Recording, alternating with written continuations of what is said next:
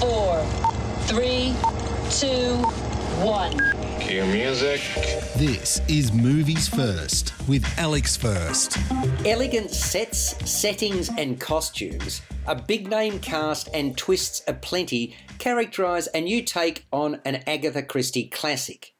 5 killings later, and the inimitable Hercule Poirot, Kenneth Branagh, solves the crimes, but not before all stand accused.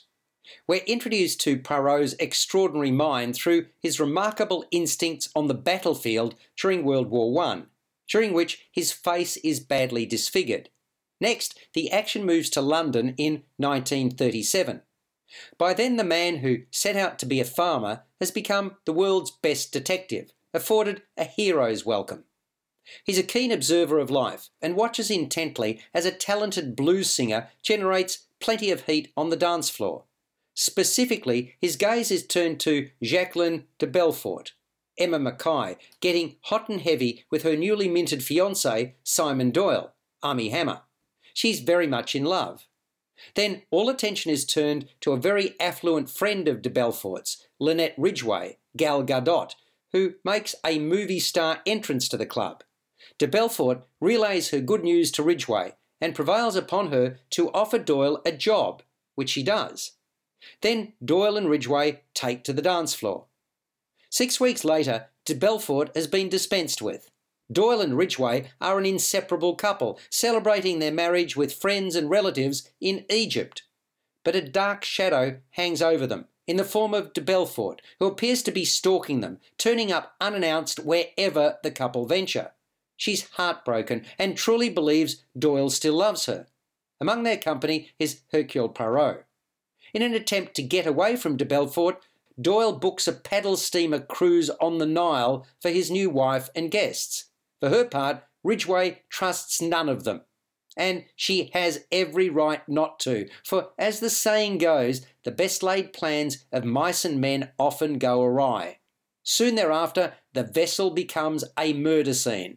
One slaying leads to another, and so on. Poirot is the master interrogator who recognises all present have motives, with money being the root of all evil. Movies First with Alex First. I enjoyed the build-up and the hunt for the perpetrator or perpetrators. The backstory is compelling, and there's quite a long introduction before we get down and dirty on the boat, during which the piece tends to drift to melodrama. Death on the Nile circa 2022 is a lavish production, with much meritorious work on the design. It looks splendid. Michael Green has written a strong screenplay, which Branagh directs, although I would have liked to know more about each of these suspects' backgrounds. Incidentally, Green and Branagh also collaborated on Murder on the Orient Express in 2017.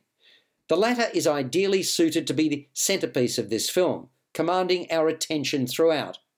I appreciated the love triangle and the interplay between the two ladies duelling for Doyle's heart. Not all the characterisations are as strong, and at one point crocodile tears are shed. Still, trying to pick the guilty party or parties remains elusive, just as it should. Also featuring Annette Bening, Russell Brand and Dawn French, Death on the Nile is, for the most part, slick and reasonably satisfying. It scores a 7 out of 10.